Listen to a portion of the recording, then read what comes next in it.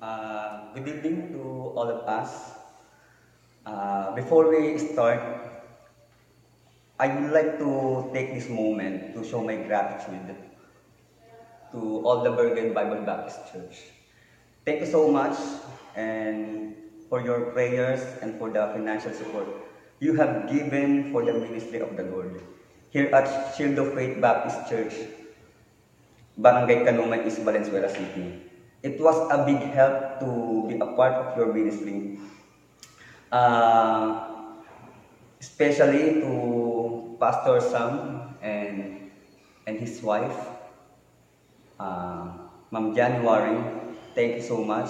Pastor Jeter, Ma'am Hazel, thank you so much.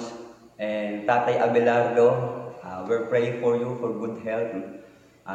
Thank you also to Pastor A, Pastor Abel. Though it is a short notice, but it's a privilege to preach the gospel and the word of God. And of course, to the Bergen Bible Baptist Church. Thank you so much. Now, let's open our Bible in the book of Matthew. Matthew chapter 27, verse 27 through 31. Matthew chapter 27, verse 27 through 31. The Bible says, "Then the soldiers of the governor took Jesus into the common hall, and gathered unto him the whole band of soldiers. And they strike him, and put on him a scarlet robe. And when they had plaited a crown of thorns, they put it upon his head, and a reed in his right hand. And they bowed the knee before him, and mocked him, saying, Hail, King of the Jews! And they spit upon him, and took the reed, and smote him on the head. And after that they had mocked him, they took the robe off from him, and put his own raiment on him, and led him away to crucify him." Shall we pray? Dear God and precious in Heavenly Father, we thank you, loving God, for this moment as a privilege to share your word to the All Bergen Bible Baptist Church. I pray, Lord, help me to deliver your word clearly, that we may bless in our life and challenge, loving God, that we may grow in our spiritual life. We thank you, we honor you, we love you. All of the glory is back to you. In Jesus, in the precious name I pray. Amen. Now, the verse that we have read is when our Lord Jesus Christ was tortured before his crucifixion. I would like to bring you to this scene. On the verse 1, Matthew chapter 27, when morning was come, all the chief priests and the elders of the people took counsel against Jesus to put him to death. At that moment, he was already caught. He was not with the 12 disciples, and the chief priests and the elders of the people wants to punish him with death because they believe he is blasphemous and claiming to be the Son of God. This is a heavy reason why the chief priests and elders wants to punish him with death. Based on Mark chapter 14, verse 62 to 64. Please bear with me. In the book of Mark chapter 14, and Jesus said, I am, and ye shall see the Son of Man sitting on the right hand of power, coming in the clouds of heaven. And verse 63, the chief priest said, we don't need witnesses. And 64, ye have heard the blasphemy, what think ye? They all condemned to be guilty of death. But Pilate did not see Jesus as a sinner. He did not believe also the false accusations against the Lord Jesus. He is one of those who want to set Jesus Christ free. Yet he can do nothing and follow the desire of the people, saying, crucify him, crucify him, crucify him. That's why in verse 28, we read, and they strike him. It is not just a strike and all done. They hit him with a whip that tears even the flesh. That is why Isaiah described him in chapter 53, verse 2. When we shall see him, there is no beauty that we should desire him. If we were there, folks, When he was tortured, he will feel sorry for the appearance of our Lord Jesus. His whole body probably has had deep wound, but he endured all of this even though he was having a hard time because we love us so much. Amen. We love us so much. Before we proceed in our main outline, we will see how three things that the Lord Jesus Christ shown. First, he is willing to sacrifice his life. He is willing to sacrifice his life. No one teaches him to sacrifice his life. No one paid him to have money because he don't need it. And his parents did not told him to sacrifice his life. He is willing to sacrifice his life. For us to know, he wants to show his love. Second, he wants to show his love to the people who doesn't acknowledge him. That is why he endured all sufferings, because he wants to show his greater love toward us sinners. Amen? Though you think or feel don't see it, he keeps on showing and letting us to feel it. So despite of the hardship he went through, he did not fail. Because today we felt and sin, he lived with us. Human God became incarnate to love us sinners. And the third, for the people to know, he is the Son of the living God. Amen? He is the Son of the living God. Many believe he is the Son of God when the sky got dark before his final breath. Especially, they believe even more when he resurrected on the third day. He proud that he was the Son of God. So we are believing, we accept him as a Savior in our hearts. Is the Son of God who lived as a human, who sacrificed his life, love us to have a way for eternity. So we are grateful. We are grateful. We are saved. Amen? Because not everyone accepted our Lord. Right? God showed me three things in the sacrifice he made on the cross.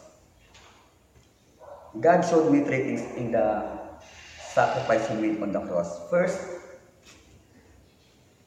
his great compassion. This is the love of God. He did it because he have great love toward us. Amen? God gave mercy on us. First of all, when he was born here on earth, his purpose is already destined. The Bible says, Matthew chapter 1, verse 21, what the Bible says, thou shalt call his name Jesus, for he shall save his people from their sins. He did it because he has compassion toward us sinners. Because he knows when we born, we will no other way or other teaching for him to be left unknown. That is why God the Son is willing to sacrifice his life for one day when he met us, accepted him as our personal Savior. His sacrifice is not in vain. His sacrifice is not in vain. Amen? Beloved, I have a question for you. What kind of life you probably had if you did not know the Lord Jesus Christ? Maybe you're successful, a degree holder, a talented, running businesses, but all of these are just for a meantime. Most important here is the life after our death. It is not common for people to talk about second life. If where his life will be after the life he have now. Are you one of the people that is not thinking about this thing? Pastor, I will not die anytime soon. I'm still strong. I still have a plans in my life. Who here among us has been in a cemetery? Here in the Philippines, we can see the grave of the deceased. Iniisip ko po, nilagay ko dito grave of the deceased. Yung nicho siguro po papaliwanag na lang po nila yun. O yung mga ibang Pilipino po na nandiyan. We can see small and big ones. Or on the gravestone where the date of birth and death is stated. We can see there who died as young as 1 month old or even younger. Or even 5 years old. Or even a teenager. It is already a blessing if you reach 80 years old. Amen? So if you're not thinking about our second life, maybe it crosses in your mind right now where you will be after your life here on earth. So if there is someone here listening who doesn't know, he doesn't know yet the Lord Jesus, I would like to tell you, God sacrificed His life for you and for me because we're not capacitated to save ourselves. He has nailed on the cross to redeem us for our sins, to wash us.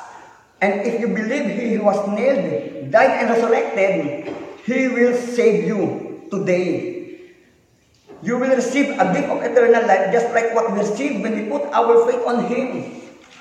If you think you run out of hope in life, you're wrong. Because the Lord Jesus wants you to feel that there is a big hope on His side.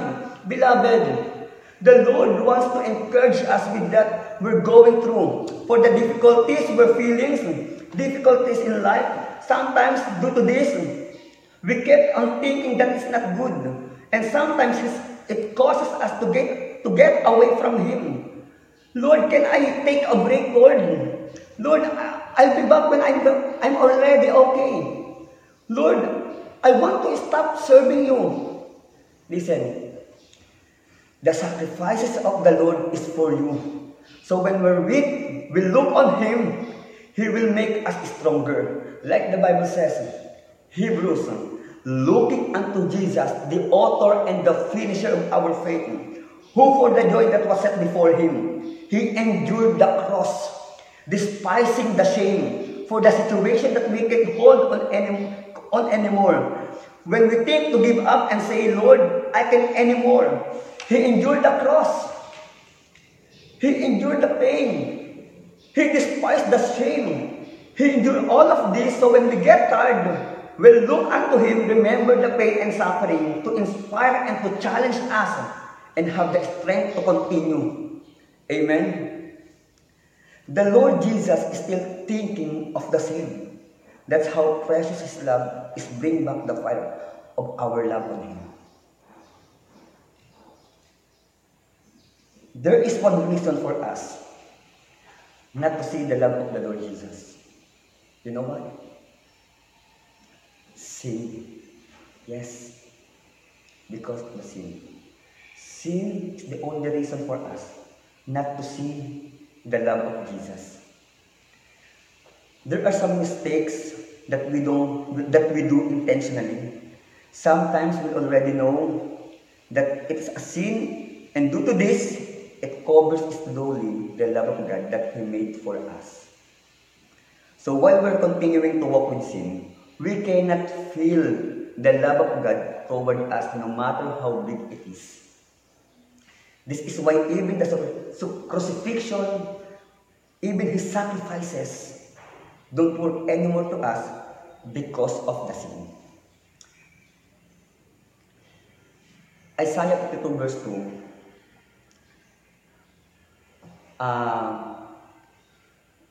The Bible says, your iniquities have separated between you and your God.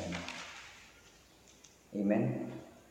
If we have sin that becomes a hindrance for us not to see His love, let's ask for repentance. Sins that are keeping us away from His presence, since we commit intentionally, sins that made us blind, let us ask for forgiveness for all of this, so that you and I can feel His love every day, and for us not to miss out His action in our life. The love of God, even we haven't known Him, He still showed Himself to us. Amen? Even we already know Him and stayed away from Him, He still shows us who He is. Because His suffering, aside from the sinner who doesn't know Him yet, it is also for the believers who accepted Him yet stayed away. So when we go back, He is still willing to accept us. This is the great compassion of the Lord Jesus. He gave mercy to all of us. If you haven't accepted Jesus as your personal Savior, accept Him today, right now. And if you are believers that are blinded by sin and can see His love, this is the right time to go back on His will. Thank you, Lord, because your mercy is upon us.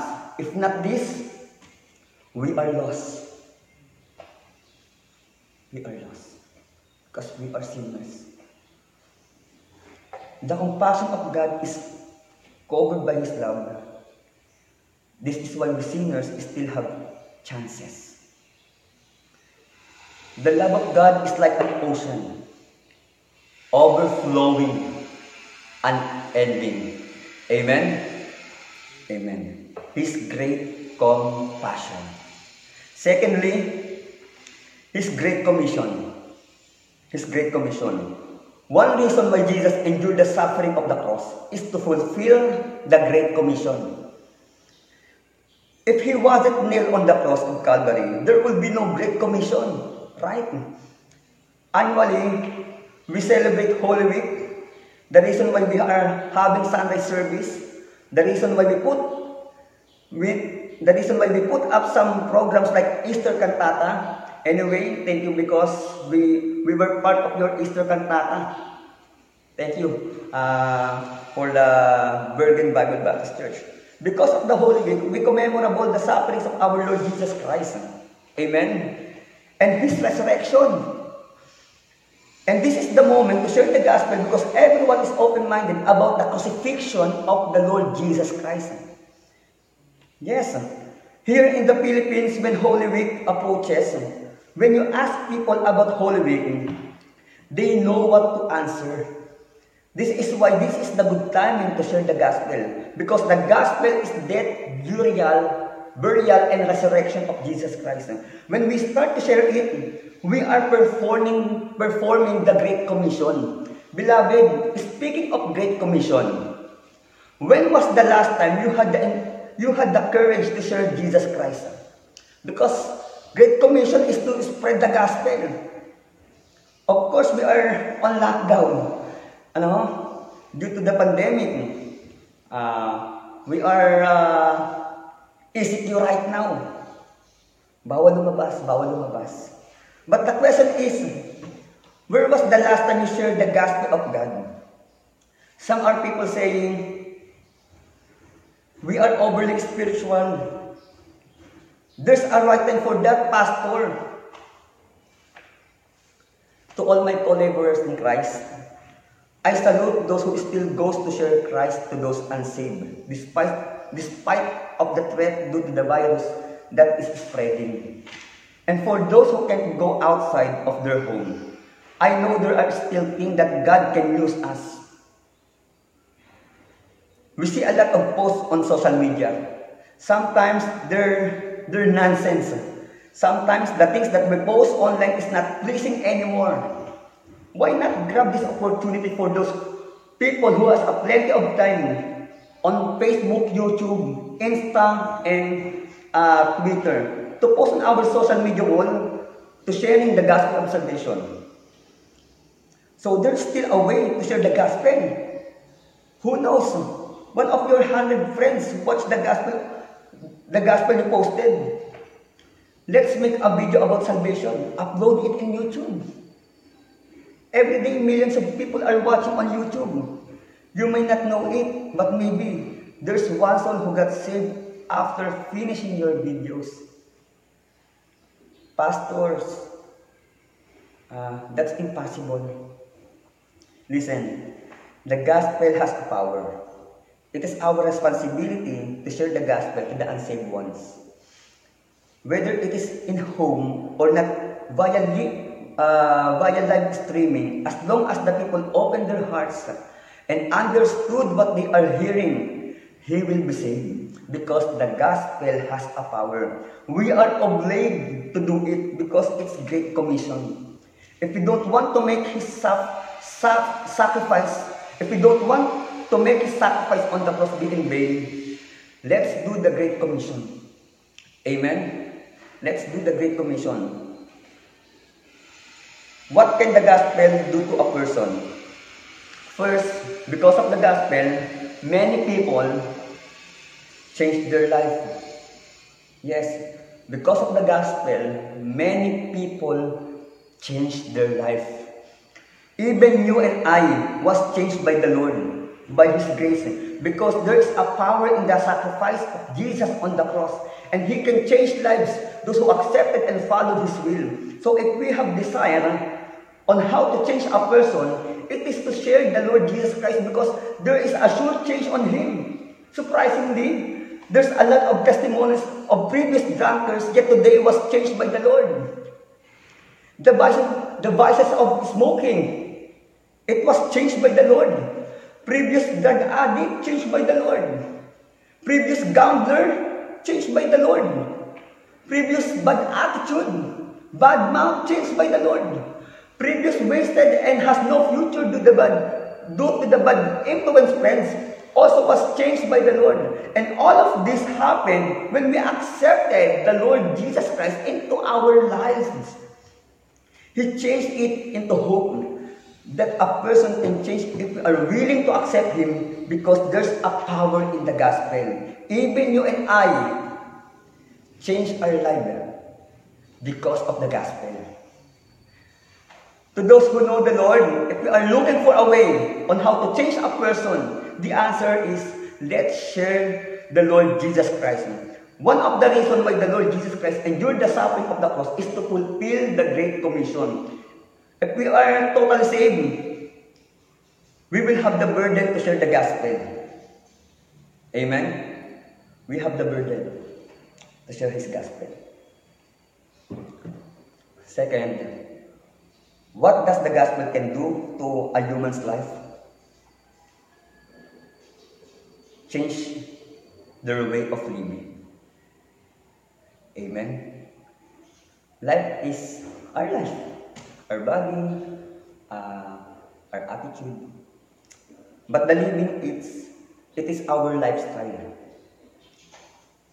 Who could have thought that there were people who are having a hard time in life, yet when they accepted the Lord Jesus, changed their lives? Aside from that, the time has come, it has also changed the way of living. These testimonies that are like that, perhaps you might know a few, or maybe it is you who was changed by the Lord, even the way of living. I believe that the Lord is rich. Amen. I hope we are also have the same belief. He's rich. He's owned the universe. He made the earth. He made the ocean and the mountains. And many more. Because the Lord that we are serving is rich. It is also desired to bless us, His sons and daughters. What the Bible says, John chapter 10, verse 10. Please read. The Bible says, I come that they might have life, and that they... Sorry for the distraction. I come that they might have life, and that they might have it more abundantly. The Lord Jesus also wants to give us an abundant life, because He is rich. Also in heaven, He built a mansion for us. I'm not telling to look after material things on the Lord when we accept Him. No. What I'm trying to say is this. When we continue to follow Him and prioritize Him in our lives, He won't forget to keep us last. Yet, He will prioritize us. Amen. In Matthew chapter 6, verse 33, but seeking first the kingdom of God and His righteousness, and all these things shall be added unto you. So a person who knew Jesus, their lives won't just be changed. Because we follow Him, no matter how heavy our feelings, His power will reflect in our lives. Even so we don't speak and is kept quiet, other people can still see and say that we have a living God. Because of the gospel, many people were blessed their living. The purpose of His suffering is to fulfill the Great Commission, to change our life and also to change our living. Thank you, Lord. Despite of His hardships, hurtings, wounds on his body, even at his death, he resurrected. Amen? Amen. There's a sense in our lecture. We were rich by what he had done. So we can only do for him is to share his words to those that are unsaved, to change their lives and to change their living. For the last, amen. Last na po. His great companion. First, his great compassion. Secondly, his great commission. And the thirdly, his great companion. I could say in my life, Jesus is my great companion. Because the suffering, his pain on the cross, he endured and fought the pain.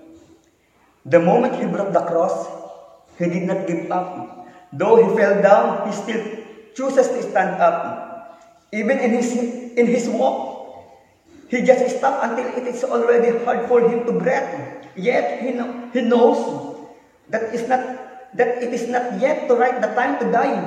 Even while he was nailing by the soldiers, he could already die. Yet he knew that it is not yet the right time. He endured the pain, so we could say is our great companion.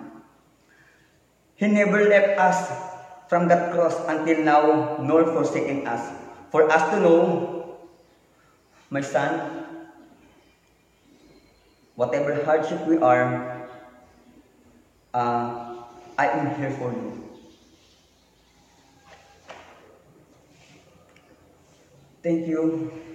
Thank you, Lord, because you are a great companion. We are the fruit of his suffering. Actually, it's all done. We have seen from his suffering, his great compassion, his great commission, and great companion. Before we end, I would like to share my short testimony to you. Amen. So, give me 5 minutes.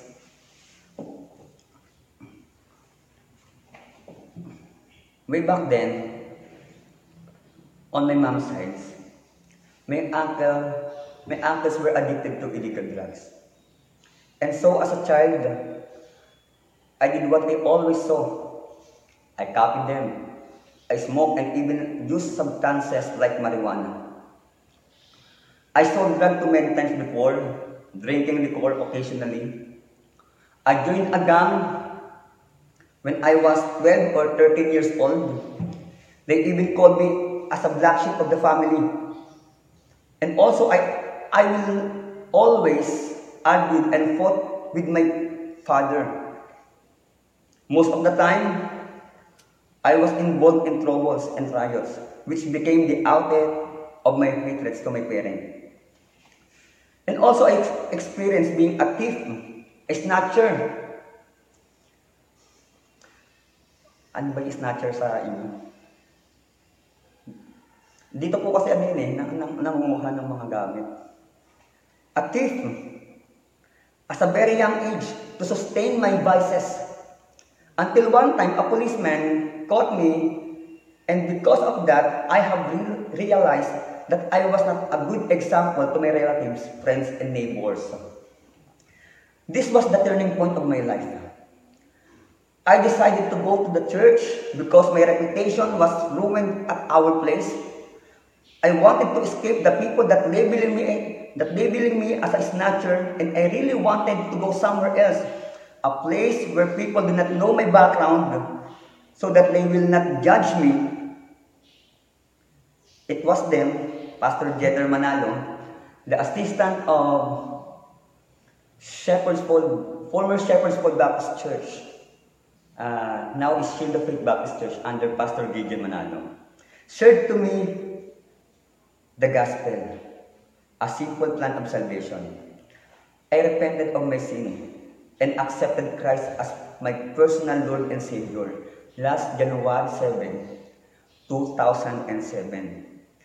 I was baptized on the 10th day of June, year 2007. I began to grow in the grace of the Lord. It's very hard to change, but through God's grace and His mercy, He changed me. Not only that, when I first joined to the camp meeting, the last night of this event, God called me to surrender my life to be a full-time worker in His ministry. He gave me a passion in sharing His gospel and burden to the lost souls. Then I enrolled to Timothy Bible Institute and graduated in Fundamental Baptist College for Asia at the year 2015. And now, I'm doing a mission work here Barangay Kalumay East, Valenzuela City. Going 3 years this coming August. God is good. Amen? God is so great in our life. I'm thankful because of His power. He molded me from being a bad into a good sheep. I just want to close with the verse. James 2 verse 5. The Bible says, God chosen the poor things of this world, rich in faith, and heirs of the kingdom, which He hath promised to them that love Him. The Lord has used this wonderful verse to touch and challenge my life. I hope that my testimony must be a blessing. That's all. Thank you, Bergen Bible Baptist Church. Thank you, Pastor Sam, for the privilege that you have given to me.